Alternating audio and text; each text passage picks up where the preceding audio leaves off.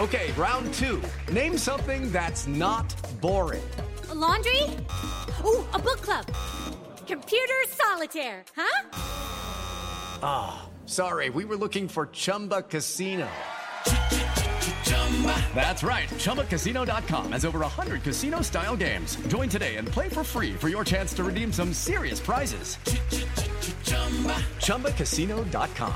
No purchase necessary. Void where prohibited by law. 18+ terms and conditions apply. See website for details. The following podcast contains explicit language. Hello and welcome to The Waves for Thursday, August 15th, the Work Life edition. I'm Christina Cauterucci, a staff writer at Slate and host of the Slate podcast Outward. I'm Marcia Chatelain, a professor of history at Georgetown University. I'm Nicole Perkins, writer and co-host of Thirst Aid Kit. And I'm June Thomas, senior managing producer of Slate Podcasts. Woo. Before we get into today's episode, June, I want to hear about what you thought about what was in our email inbox this week. Well, let me round up what was in our email. Our last episode where we talked, just to remind you, about Jane Mayer's Al Franken story in The New Yorker, Cara Balonic's New York Magazine story, The Most Gullible Man in Cambridge, and the new season of Veronica Mars.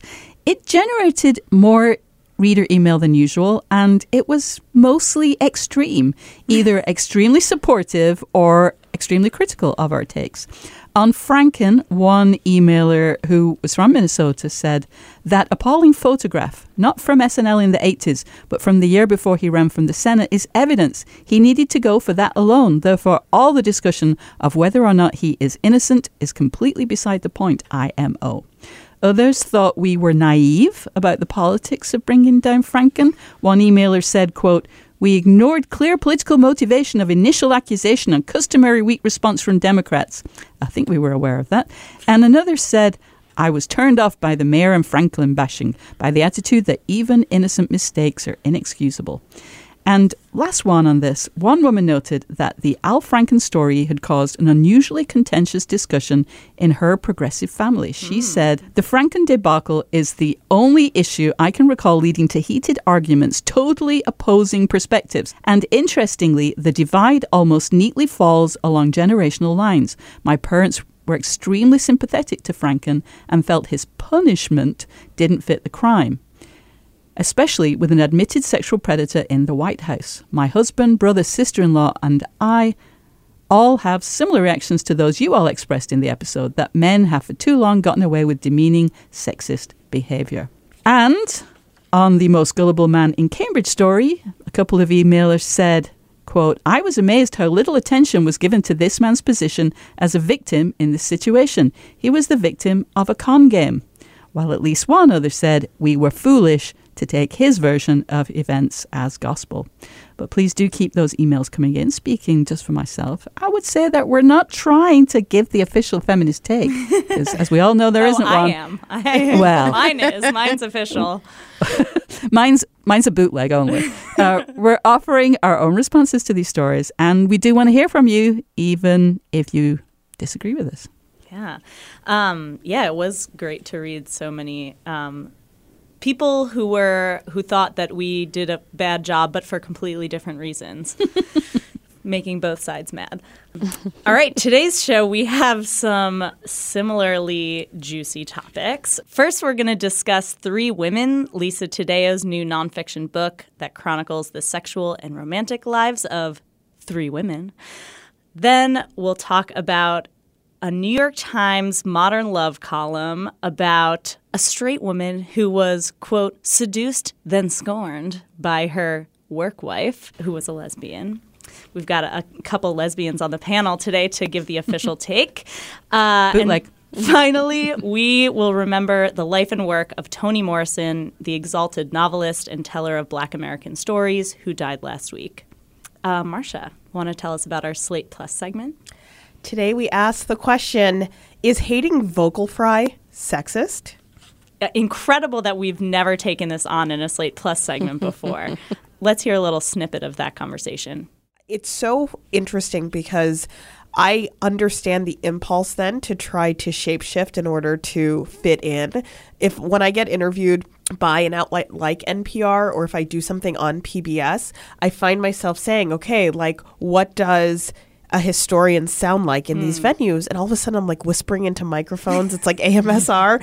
And it's really hard to just say, I sound like I sound. And so that piece that they published actually really resonated with me. If you're not a Slate Plus member yet and you want to know whether hating vocal fry is sexist, you can start your free 2-week Slate Plus trial by visiting slate.com/thewavesplus. Okay, 3 women. It's Lisa Taddeo's first book. It was published last month to mostly positive, occasionally ecstatic reviews. Nicole, I know you have a lot of feelings about it. Tell us about this book. So Lisa Taddeo, who has been a contributor to such places as New York Magazine and Esquire, wrote a book that's considered narrative journalism. It is nonfiction. I just want to reiterate that because it does read like a piece of fiction, and there are some turns, some very literary turns in the book. But 3 Women focuses on Lena, a stay-at-home mom in Indiana whose husband does not kiss or touch her in any way at all. And so she then has an affair with an old high school love that she had. Then we also have Maggie, a young woman who is telling the story of when she was in high school and she embarked on an improper relationship with her high school teacher, and she's from North Dakota. And finally, we have Sloan, a restaurant owner in New England, based in Rhode Island, I believe, whose husband encourages her and likes to watch her have sex with other men. And they have a pretty robust sex life. I have sex every day. Yeah, sex every day. But it seems there's more to that story than even all of that. And so I guess just to get into discussing it, I find this book aggressively okay. It was just, Taddeo in various interviews and everything, she says that she chose these 3 women because of how relatable they were.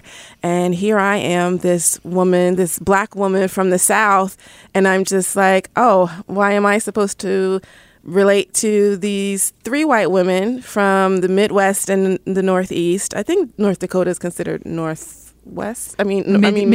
Midwest, yes. Sure. There are no women of color featured in the book. There's like a quick little note of somebody who ended up obviously not being a part of the book. Who was not only Black, but also bisexual. Yes. Darn, couldn't fit either of those 2 identities into the book. Right.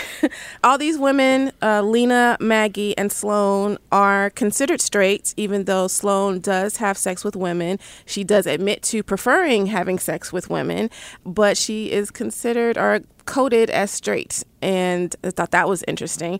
And what really bothered me about this piece, beyond the lack of viewpoints or perspectives, is the fact that no one was satisfied with her life. We could not get a single example of one woman who was sexually satisfied, who was happy with who she was in her body and her sex life. This book approaches what women want, or what are the true desires of women, from a place of lack. And it is so disappointing that there is not someone who is fulfilled, who is happy, who is engaging in a lush sexual life.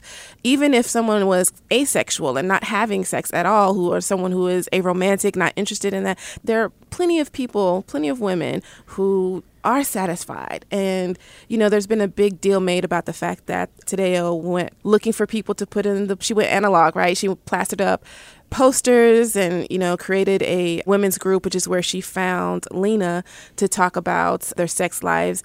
And over 8 years, 6 cross-country trips, all these different ways of reaching out to women to ask them to talk about their sex lives.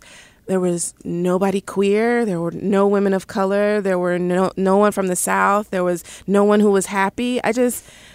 That really bothers me about the book overall. That it's just everything is from a place of lack. And also it seems to be at some point telling us that women are the real enemies of our own sex lives. That we have all these examples of men mistreating the 3 women in the book, but it turns out that the real problem is we should never let other women see us happy. She literally says that. Yeah. That's like her mom's wisdom that frames the book.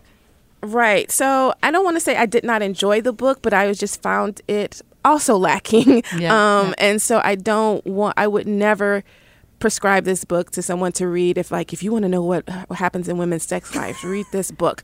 Absolutely not. Absolutely not.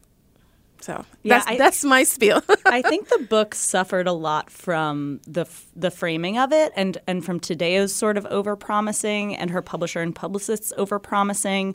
She says that the three women's stories came to stand in for the whole of what longing in America looks like, which it doesn't. It's not. It's right. It's really three variations on one story. And Sloane's story is very slim. It doesn't take up much of the book at all. But it's the same story, basically. It's the white woman who's doing something sexually taboo, who has this immense difficulty feeling out or asserting her own desires, who in all three cases finds her sex life steered or at least circumscribed by men who are, abusive or neglectful or absent or just really boring or have desires that sort of overcome her own. And yet these women in most of the cases still feel just so grateful to have these men at all. Like, especially the two who take up the vast majority of the book, Lena and Maggie, their stories, these women just come off as so incredibly needy and desperate and just grateful for whatever scraps are thrown to them, which fine if that's, their lives. But the fact that the vast majority of this book on three women that's supposed to stand in for female desire in America is focused on these two women whose lives are sort of thrown into disarray by men who treat them poorly. It was very disappointing to me. At the same time, I kind of think that everybody could benefit from this sort of literary and dramatic telling of their own sex lives. It was hard for me to read the book and not think about how would I dramatize such an encounter in my own life. I have a different view of this book. Reading it as a writer, I had a lot of mixed feelings because on one hand, writing is so terrible and hard, and reporting is really terrible and hard. And so the idea of spending so much time with a subject over years and really getting them to describe the things that were described. And so in many ways, I felt like the small parts of the book were really good. Its desire to be bigger than it was, I think, is where the problem started. And so I think you're right, Christina, this idea of overpromising, which is how you sell books. That's what's so terrible about it. But I understand that. And as a writer, I know that feeling of saying and therefore this is what it looks like. But at the same time, there were these quieter moments in the book that really, really resonated with me, not so much about women managing their desire, but I think the ways that women manage contempt toward women in society is what I really felt like the through line was. That the men in these women's lives, even when they were good, there was so much contempt between them because of structural misogyny. And so for me, I felt like their sex lives was one way of telling a story about misogyny. But that's because that's what I wanted to see in the text, not because that was what was presented. And so I think that the idea that this is a tableau of women's sexuality when it's three white women who have a lot going on, I'm not with that. But I do think that as someone who has not had any of the experiences that these women have had, the fact that they were constantly negotiating how men viewed them and how they had to make a decision on how they viewed themselves, I could actually relate to that. Even though I've made different choices, there was a real sympathy that I had for these women in the resources they had available to them to make a decision about who they are in light of all of the noise. Yeah, I have a sort of a similar attitude to yours, Marcia, that of course, yes, we just have to accept there's an original sin in this book, and there's no getting around that. I think there wasn't much that in my life I could relate to in these very relatable women. But at the same time, there were moments, because of the style of writing, which is, as you said, Nicole, is somewhere between nonfiction and fiction. It's a fictional style used telling a nonfictional story, I guess. And it was at times overblown and laughable. But most of the time, I really liked it. It felt fresh. It felt different. I would never felt bogged down in the book. I was always wanting to turn the page. And there were moments where I thought Tadeo really evoked feelings, like not feelings that I have had, even though I have not been in any of those situations, none of those specifics related to me. But just sometimes it was so evocative on a weird, that just kind of stirred something in me by kind of touching another part in another place kind of thing. So, for example, this is not an example of Tadeo's beautiful writing, but this really got to me. It's about Maggie, who was the woman who was... It's really hard to describe it because Tadeo uses her language, or her point of view, her perspective. And so as far as she's concerned, it's a relationship with the teacher. But I understand that saying that is problematic. And she says of Maggie, she worries that she too will go to bed with a Fargo boy and wake up 5 years later, pregnant with a third kid, watching television in threadbare Uggs. Again, You've had that fear. I've not had that fear, but I've had that feeling like that sent me to an apartment like 35 years ago or something, when I was like, I was in a relationship and I was in that person's I was in her apartment, and I just had a feeling of this isn't the right relationship. And that sent me to that place. I've never owned Uggs. I've never slept with a Fargo boy. I never thought I'm going to wake up with 3 kids. Confessional. And yet, it really that just sent me to that deep place, which is an achievement. And so I do think that she does deserve some praise for getting into pretty deep places with these women. Now, whether we can't know because of the weird somewhere in between style, whose voice it is, because they don't sound all that different. Sloane is a little bit different, but I didn't really have a clear picture. Like if you just kind of given a piece of character, I don't think I would have immediately said, okay, that's Maggie, that's Lena. But there was some just getting inside people's heads or bodies or deeper feelings that I really did appreciate. Yeah, I had a lot of questions about her process as I was reading it, which was almost more interesting to me to think about than the substance of the book. Yeah. Right. And it made me think of that. I can't wait for our scientist listeners to school me on this, but there's like a principle in physics where it's like the act of observing a particle or like measuring where a particle is changes the particle. Like you can't touch or observe or like obtain any information about a particle without fundamentally changing something about that particle. I don't know exactly what I'm talking about, but it's like just the act of filtering these stories through the women's like own minds and also then through Tadeo's writing fundamentally changes them somehow. So part of it is like, how honest can someone be even with themselves? Like how accurately can someone even process their own experiences within their own minds? How accurately can they explain that to somebody else? How accurate do they want to be with somebody else, especially when they know that experience is going to be put in a book? And then, Tadeo wants to tell a good story.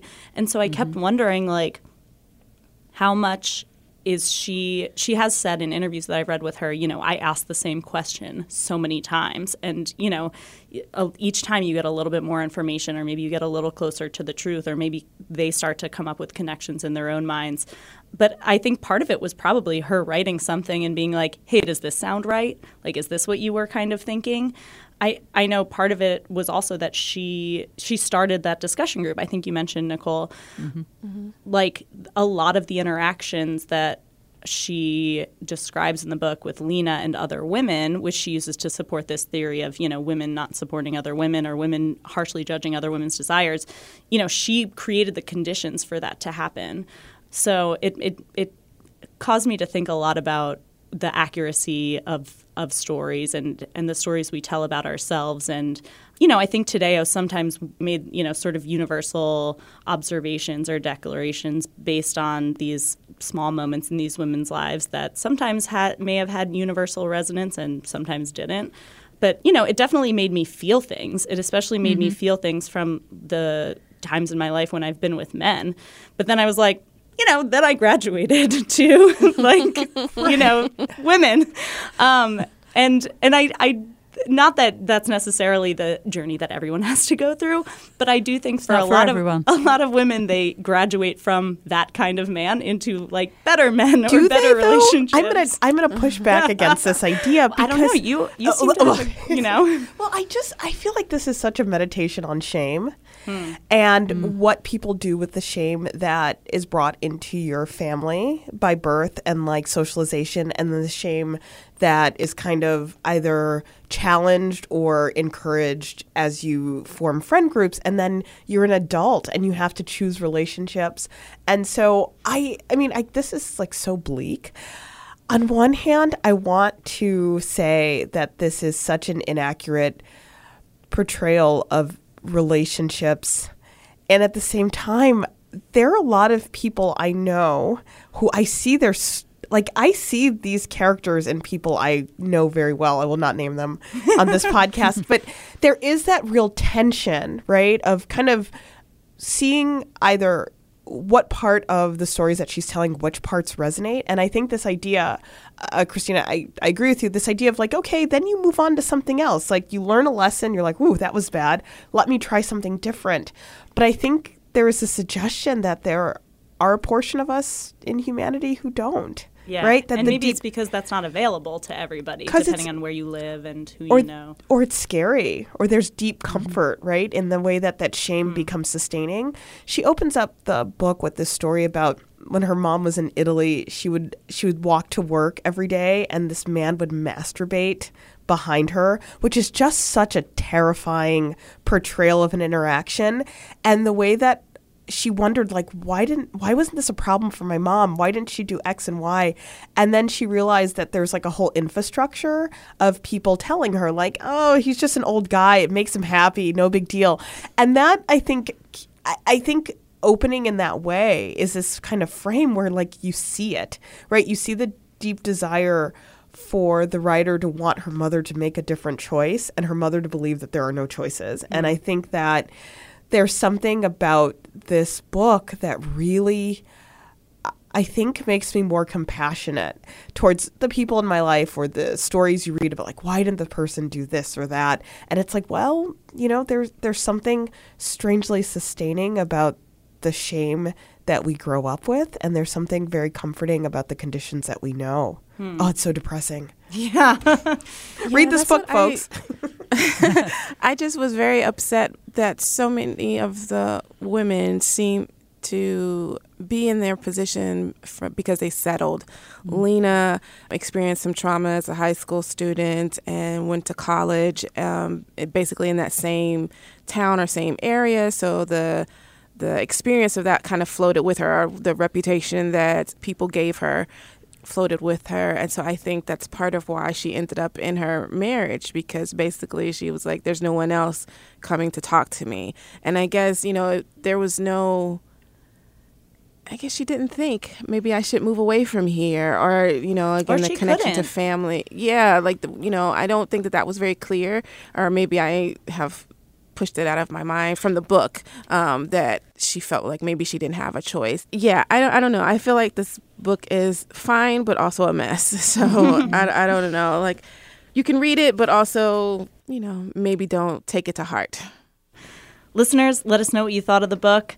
Our email address is thewaves@slate.com.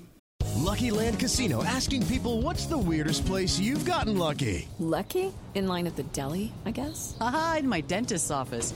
More than once, actually. Do I have to say? Yes, you do. In the car before my kids' PTA meeting. Really? Yes. Excuse me, what's the weirdest place you've gotten lucky? I never win and tell. Well, there you have it. You can get lucky anywhere, playing at LuckyLandSlots.com. Play for free right now. Are you feeling lucky? No purchase necessary. Void where prohibited by law. 18+. Terms and conditions apply. See website for details.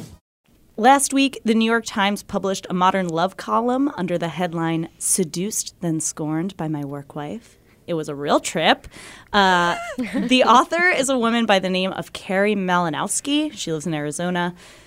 Her essay starts off with a little background about her disenchantment with her husband. She calls him her big, handsome husband. He's depressed. He's uninterested, watches TVs that are mounted on the walls in restaurants. which drives Malinowski into the arms, figuratively speaking, of a woman at work.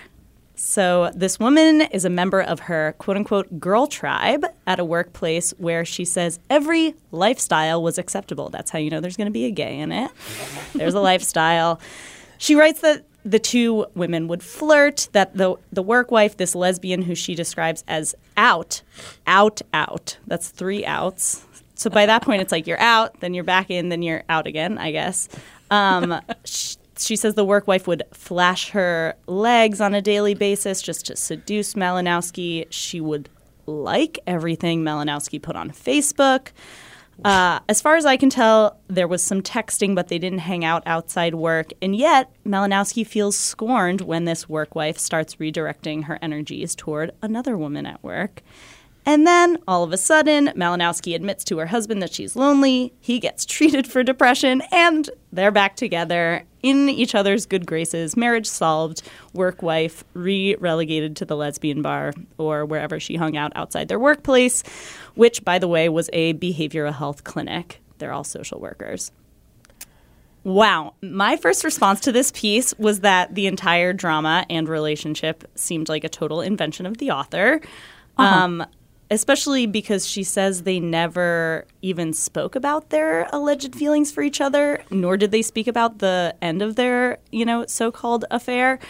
Reading this as an out woman, I felt like a little bit disturbed that this woman would put this sort of one-sided narrative in the New York Times where it seems to me like she's sort of projecting her own feelings of neglect, her unmet needs, her curiosities onto this butch, self-described butch, in scare quotes, lesbian.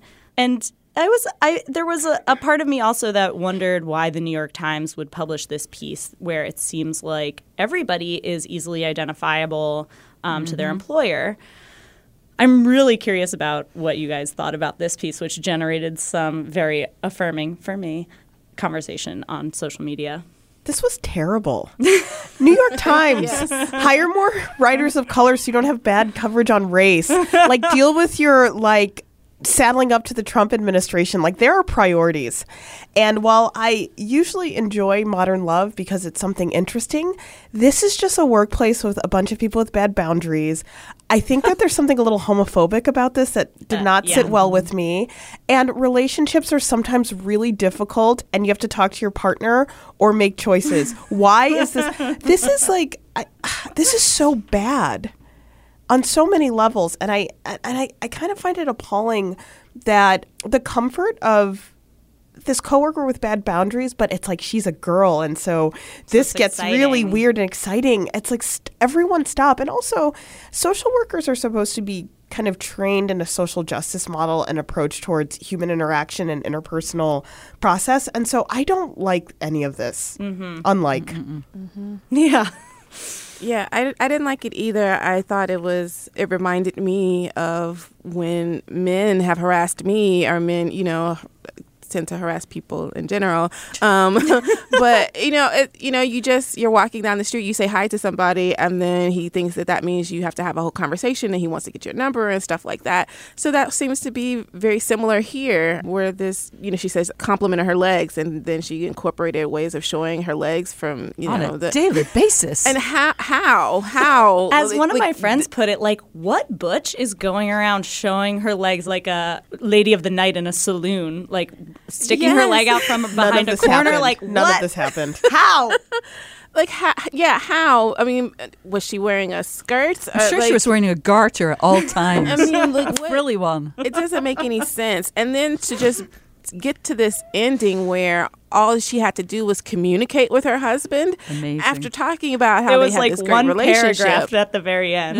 Yeah. She was just like, I communicated my needs to my husband. He addressed them, and then we're okay. So what the hell? Why did you even go through this?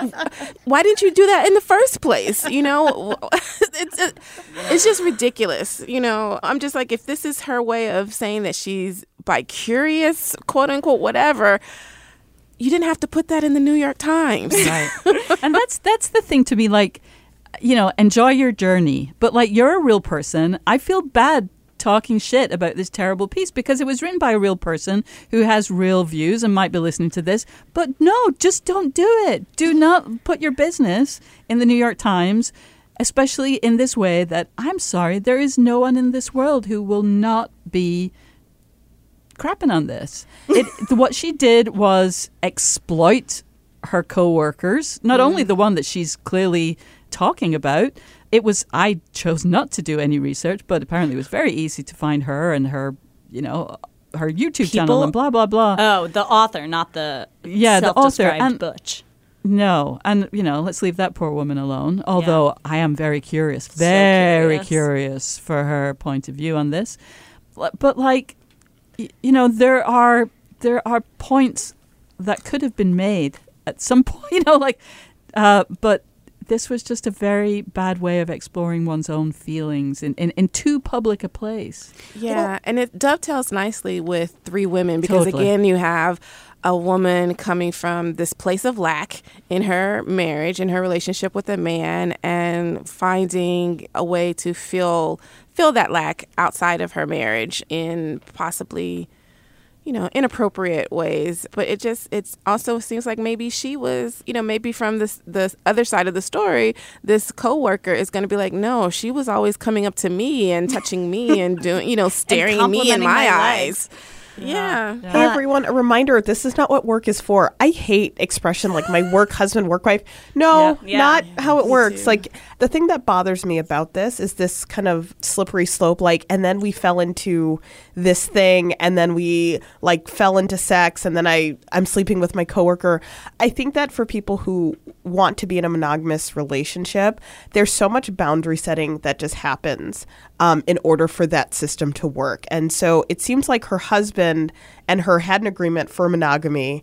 And so this idea that the workplace is then the place to push boundaries really bothers me. And I think this kind of making these relationships seem kind of cute or using them as a vehicle to say and then at work we can really cut up. It's not good. It's not good for anyone. No. That's not what work is for. Not when your work, I don't want to say especially because this is not appropriate in any workplace, but when your work involves the needs of people accessing social work. And it seems like she talks about how this is occupying her every day and she would give this person the silent treatment, which is also really inappropriate at work and is kind of why these relationships aren't supposed to happen in the first place, because then it affects you doing your job. But yeah, I just keep trying to think about her motivation for writing this. It feels like maybe this feels like her coming out, she feels kind of subversive, that this is something brave or evidence of the richness of her desire and her love life or sex life, even though there was neither love nor sex in this piece. So I'm is this her trying to feel exotic? Or, she's going to show up wearing these T-shirts saying, how dare you assume I'm straight, and, shoving her way to the front of the Pride Parade. Or maybe she gets turned off of gay people forever because she's oh, this is what she led me on, and this is sort of a temperamental hussy in my workplace, flashing her knees all over the place. I think another motivation could have been that she wants revenge on this woman, that she feels angry that she, interprets the other woman's redirection of energies as being scorned. And so now she wants to say look, I'm back with my husband and everything's fine. And you didn't get to me in the way you thought you did. And you were just sort of a safe space for testing out these innocent sort of pseudo infidelities that would have never been appropriate with a man. But because it was a woman, it was sort of cute and fun. Yeah, one of the things that came up both around Three Women and this piece was queer people saying, are straights okay? Are straight women okay?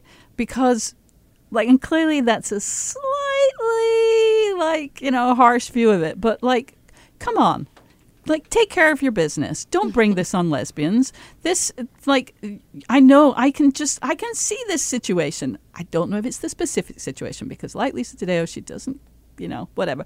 But there is a projection onto this woman in the office of her like sexual interest hurt, which is, almost certainly, I'm sure I recognize this. It's like a little sort of gentle interest because she's just kind of flirting. She's just kind of, as you said, Christina, having this safe space for like it's like a crush with like a slightly, physical element to it. Nothing's going to happen. But meanwhile, the lesbian has to deal with this, emotional baggage, emotional labor that's being put on her without asking.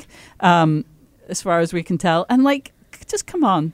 Don't put it in the New York Times and don't bring it to the office. I have a question about the Modern Love column. So do these people write in? I mean, obviously I've read the, articles or essays or whatever before, but do these people write in and are they edited? Because I'm just like, why didn't the editor ask for specifics? Because, once the work wife, quote unquote, moves on to this cute new hire, right? Which I read to be younger than the woman writing this. Mm-hmm. So once she moves on, the writer says, my work wife flaunted this new friendship, relished in telling me the juicy details, as if rubbing my nose in it. How? Give us an example, because I don't understand. This is very vague, and it's not helping your case to try to say, if you're trying to prove, yes, this woman was, flirting with me, this doesn't prove anything. Right. Was she I just saying, unfriended her? Yeah. Hey, our new hire's really talented. She's a great social worker. Right. Or maybe, just say, if she was like, just give this paperwork to the new hire, does that mean that she was throwing it in her face? What? I'm just really upset by the lack of detail to strengthen whatever case the writer is making. And again, it just seems very... I do agree that there's some kind of ulterior motive that she's perhaps trying to get revenge, or maybe she wants the woman back and it's like, look, this had to be like this, right? So you have to give us more. And it's just inappropriate to be texting somebody late at night, coworkers anyway. I don't know. this whole thing... I don't understand why I'm reading it. You know what I mean? Why? It read to me like a chapter out of Gone Girl or something, like this unreliable narrator where there's just so many blanks left unfilled, like you said, Nicole, that my mind is already racing to be like, well, what's the actual story here? The text that she says she got from the work wife. One apparently said after the work wife breakup or whatever, it said, "Still heart you." In what context was that text sent? Was it because the author of this piece was sending hundreds of texts a day saying why are you spending so much time with this new hire and not me? And the other person was like, "Still heart you," tiptoeing away slowly. We do not know. Yeah. But I don't think that there's any fact checking that goes on in a Modern Love column. I think it's instructive, perhaps, that the author has written essays for 4 different volumes of Chicken Soup for the Soul in addition to this column. So I feel like this might be somebody who, goes through life sort of searching for little mini dramas to turn into tidy essays that purport to say something larger about the state of life and love and maybe actually don't. And in that case, I certainly hope there's nobody in my workplace who is gathering string for their own column that misrepresents our relationship. On the other hand, this column did generate, I'm sure, if the Slate Slack is anything to go by, a lot of hand-wringing and joyful slacking and can you believe this shit slacking? So, it did that for the world on a Friday afternoon. Listeners, did you read it?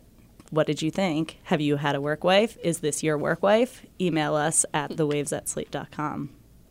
Our final topic for today, Toni Morrison, the Nobel laureate and great American novelist, died last week in the Bronx at age 88. June, why don't you tell us about your experience of Morrison's work? I suspect, I don't know for sure, but I suspect that Toni Morrison may have been the first Black American woman writer whose works I read. And I do remember quite clearly those early books like Tar Baby and Song of Solomon and Sula and The Bluest Eye. Her big book, of course, was Beloved. And actually, that was the last of hers that I read. She was, I think it's true to say, the consensus choice of the great American novelist. Yet, for me, her later books were a little hard to read. I think Jazz was the last one that I even tried. But her books, they've dealt with history, especially the history of slavery. And I think the thing that most got to me, that I most connected with as somebody from a very different background, was this notion of people who are generally ignored or treated with disdain being seen and their point of view being represented, or their beauty being seen, their kindness and the goodness in their actions, however severe and harsh those actions may be. This person who was not only the first African-American, the first African-American woman to win the Nobel Prize for Literature, this huge figure, and yet also, as we saw from many of the kind of responses to her death last week, touched so many people's lives.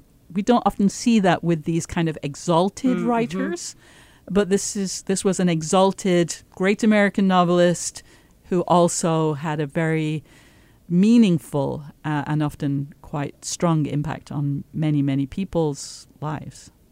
One thing that I'm grateful for, and that often happens when, somebody of her stature and influence dies, is in reading all of these tributes to her and remembrances, it gives me the impetus to go and read and learn more about her. So I've been reading some, old interviews she's done. I've read a couple of her novels. I read The Bluest Eye and Beloved.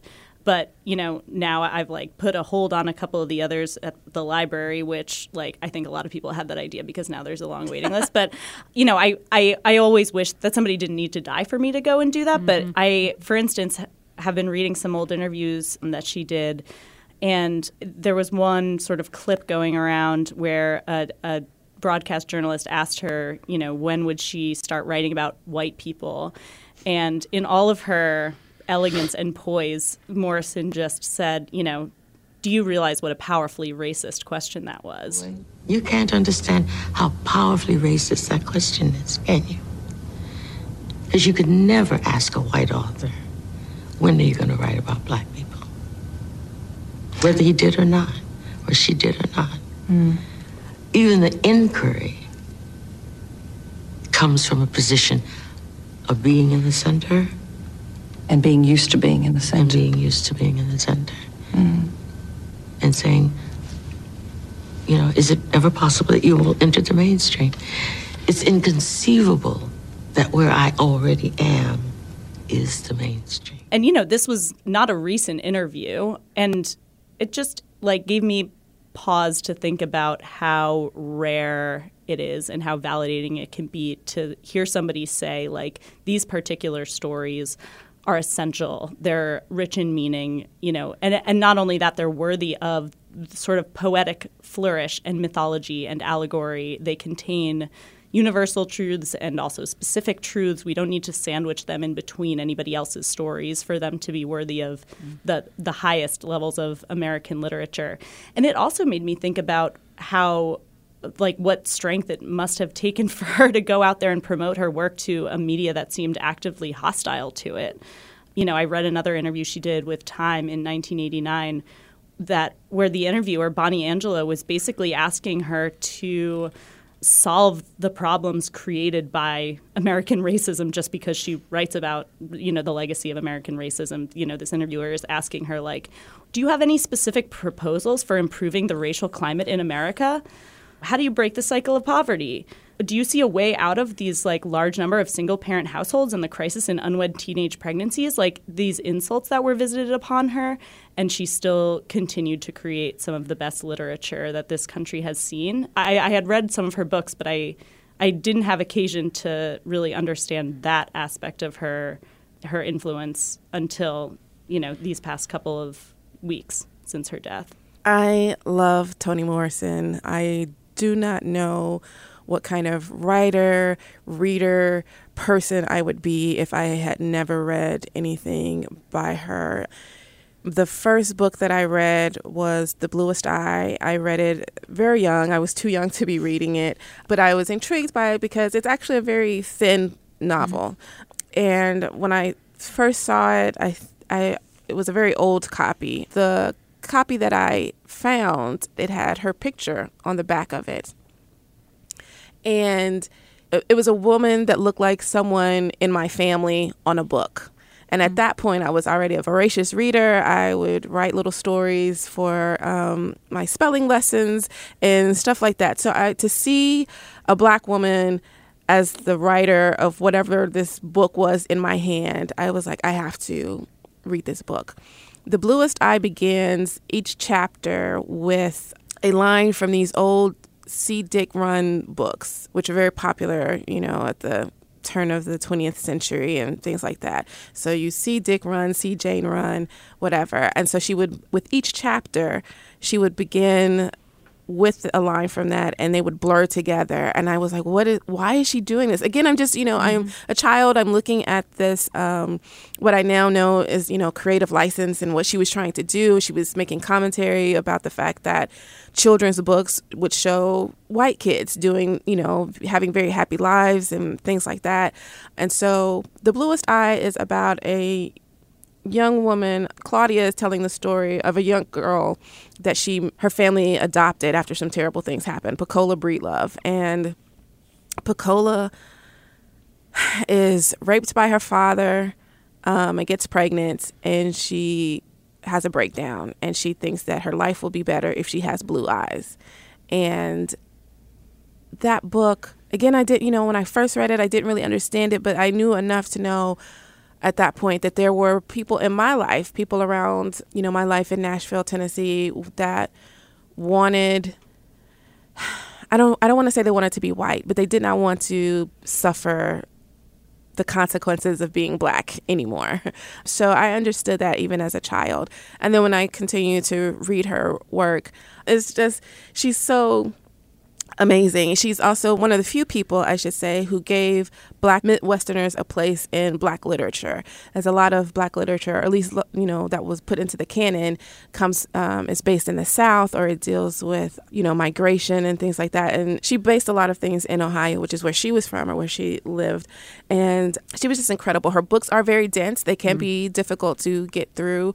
And I think that is also a metaphor that she's laying out for Black life in America, getting through the trauma of, the results of American slavery, which is what Beloved is about. Beloved is about the ghost of American slavery coming back and staying, and the consequences that are far-reaching and never-ending, it seems.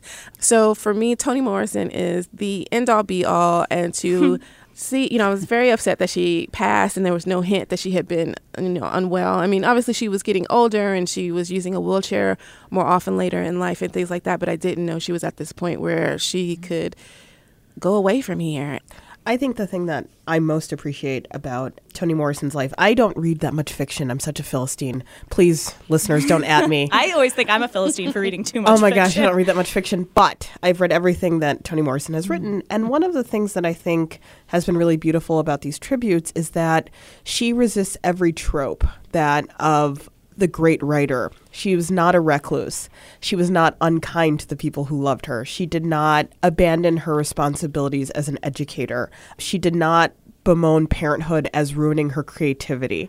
So every time I think people try to frame her in relationship to our idea of what the great American author should look like, should be like, should act like, there have been these wonderful testimonies to say, actually, she decided to play out this role in ways that really disrupt all of these notions. And I think that it's that kind of way that her life very much mirrored the richness and the complexity of her text. I actually once saw her at a Vanderbilt book signing in Nashville, and it was interesting because we were all, queued up to get our book signed, and this one woman had an original copy of Song of Solomon, just a beautiful hardback book. And she gave it to Toni Morrison to sign. And Toni Morrison said, "Girl, what is this? This thing is falling apart. Go get a new book and I'll sign that one."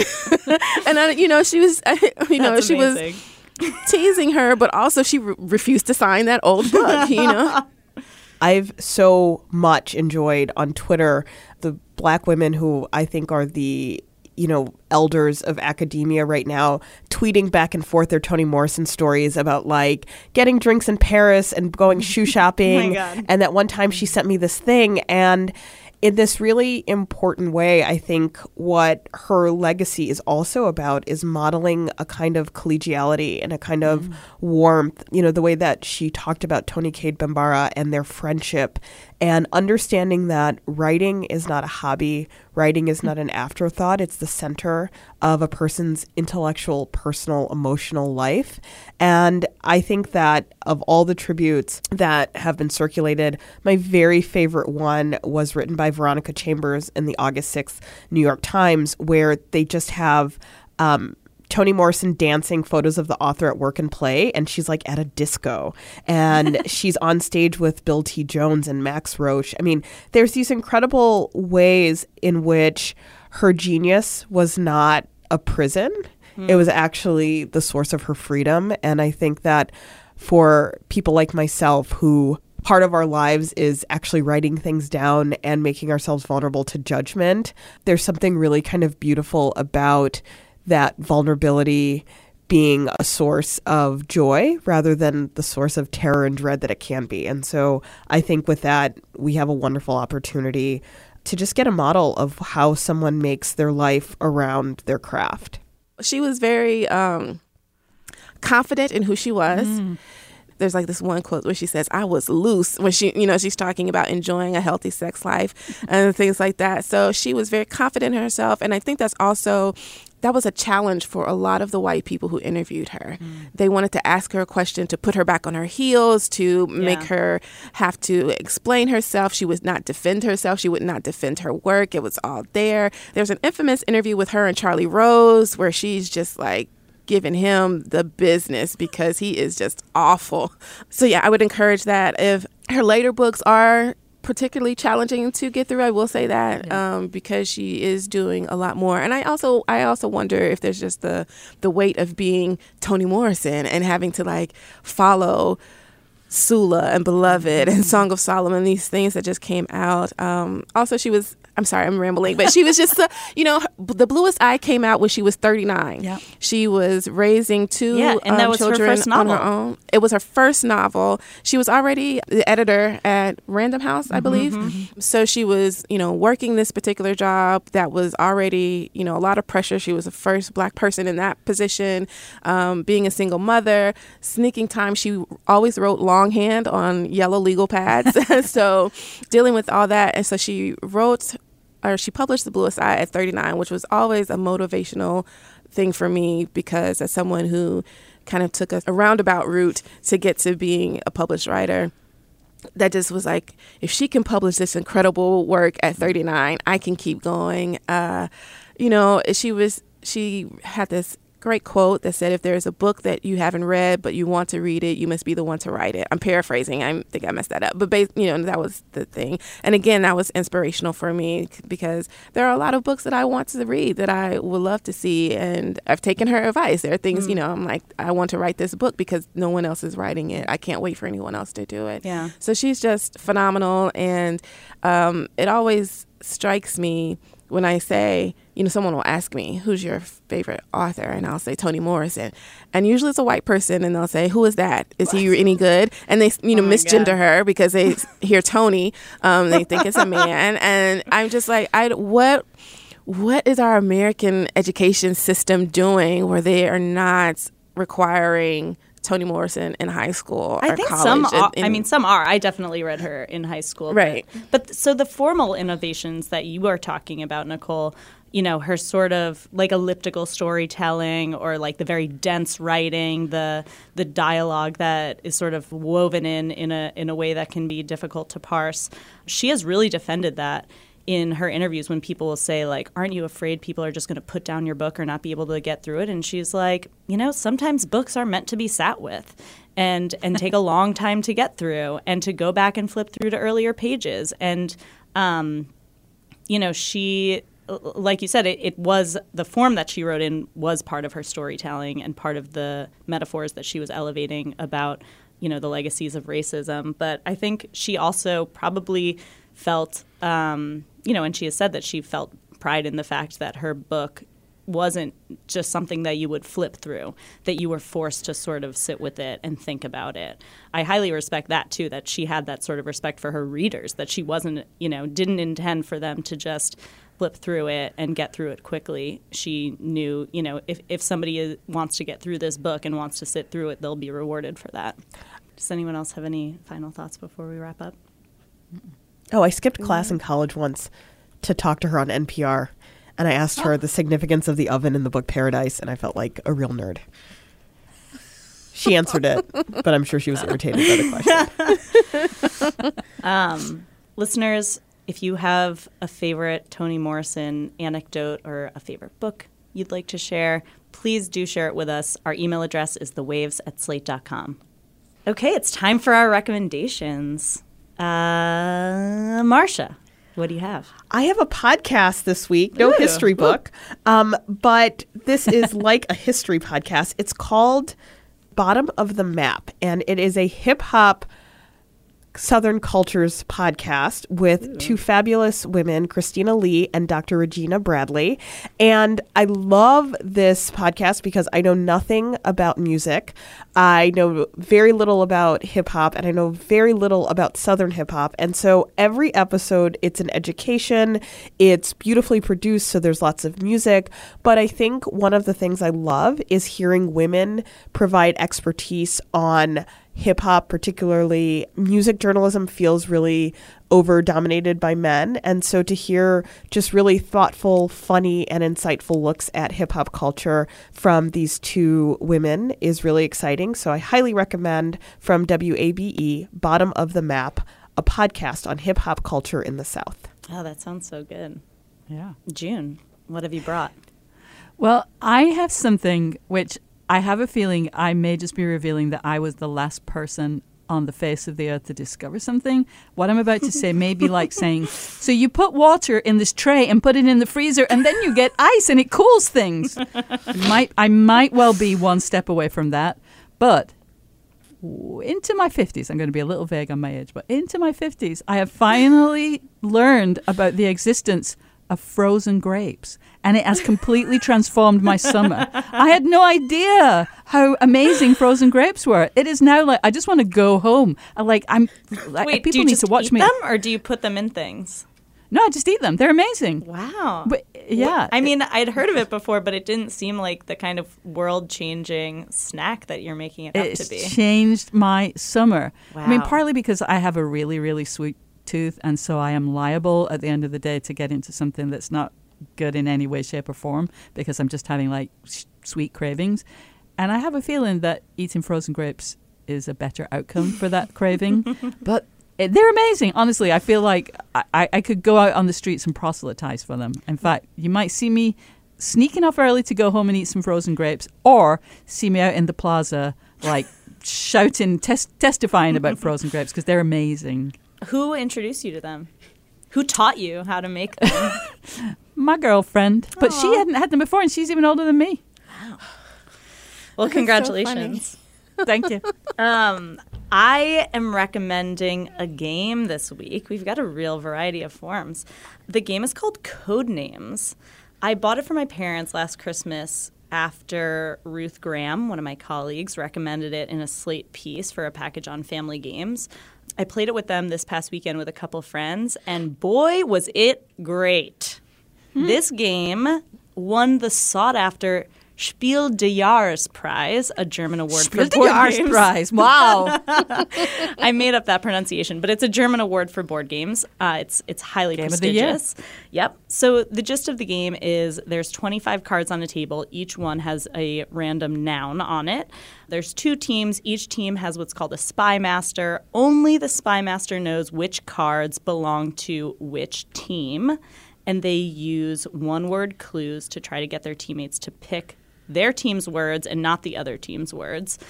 It's so much fun. It's got a really great sort of rhythm to it. I think one of the best parts is it's only as difficult or as easy as you decide to make it. So it is, it's very adjustable depending on who you have playing the game. It's a high risk, high reward, high creativity type of game. And the reason why I really wanted to recommend it is my dad doesn't always like games, isn't always great at games. Like I can only say this because I don't think he listens to this podcast. Sometimes when we play games, it makes me doubt his intellectual capabilities because I think he feels self-conscious sometimes about getting something wrong. But he loves and is very good at this particular game. And so it makes me love it, too, because it's so much fun to play with him. So it's called Codenames. I recommend it for literally everybody. Nicole, what do you have? I am going to recommend a novel. We mentioned earlier that Toni Morrison was an editor, and she helped bring a lot of Black authors into publishing that would not probably have had as much of a chance. So this book is by one of the authors that Toni Morrison helped bring into the literary conversation, and that is Eva's Man by Gail Jones. Eva's Man, published in 1976, is about Eve. The main character is Eva. When we first meet her, she is in jail for having killed her lover in a gruesome way. And so she's in jail for criminally insane. And we kind of get these flashbacks of the way the men in her life have treated her as sexual property and how it all leads up to this moment where she kills her lover. So it is not a beach read. It is harrowing and it may be challenging, but it is an incredible, juicy, riveting novel. So to continue Toni Morrison's tradition of lifting authors, I hope that people can go out and get this book. Again, it's Eva's Man by Gail Jones. That sounds great. All right, that's our show for today. Thank you to Cleo Levin and Asha Saluja, who provided production assistance for this episode. Our producer is Danielle Hewitt. For Nicole Perkins, Marcia Chatlin, and June Thomas, I'm Christina Cauterucci. Thanks for listening. With the Lucky Land Slots, you can get lucky just about anywhere. This is your captain speaking. We've got clear runway and the weather's fine, but we're just going to circle up here a while and get lucky. No, nothing like that. It's just these cash prizes add up quick. So I suggest you sit back, keep your tray table upright, and start getting lucky. Play for free at LuckyLandSlots.com. Are you feeling lucky? No purchase necessary. Void where prohibited by law. 18+ terms and conditions apply. See website for details.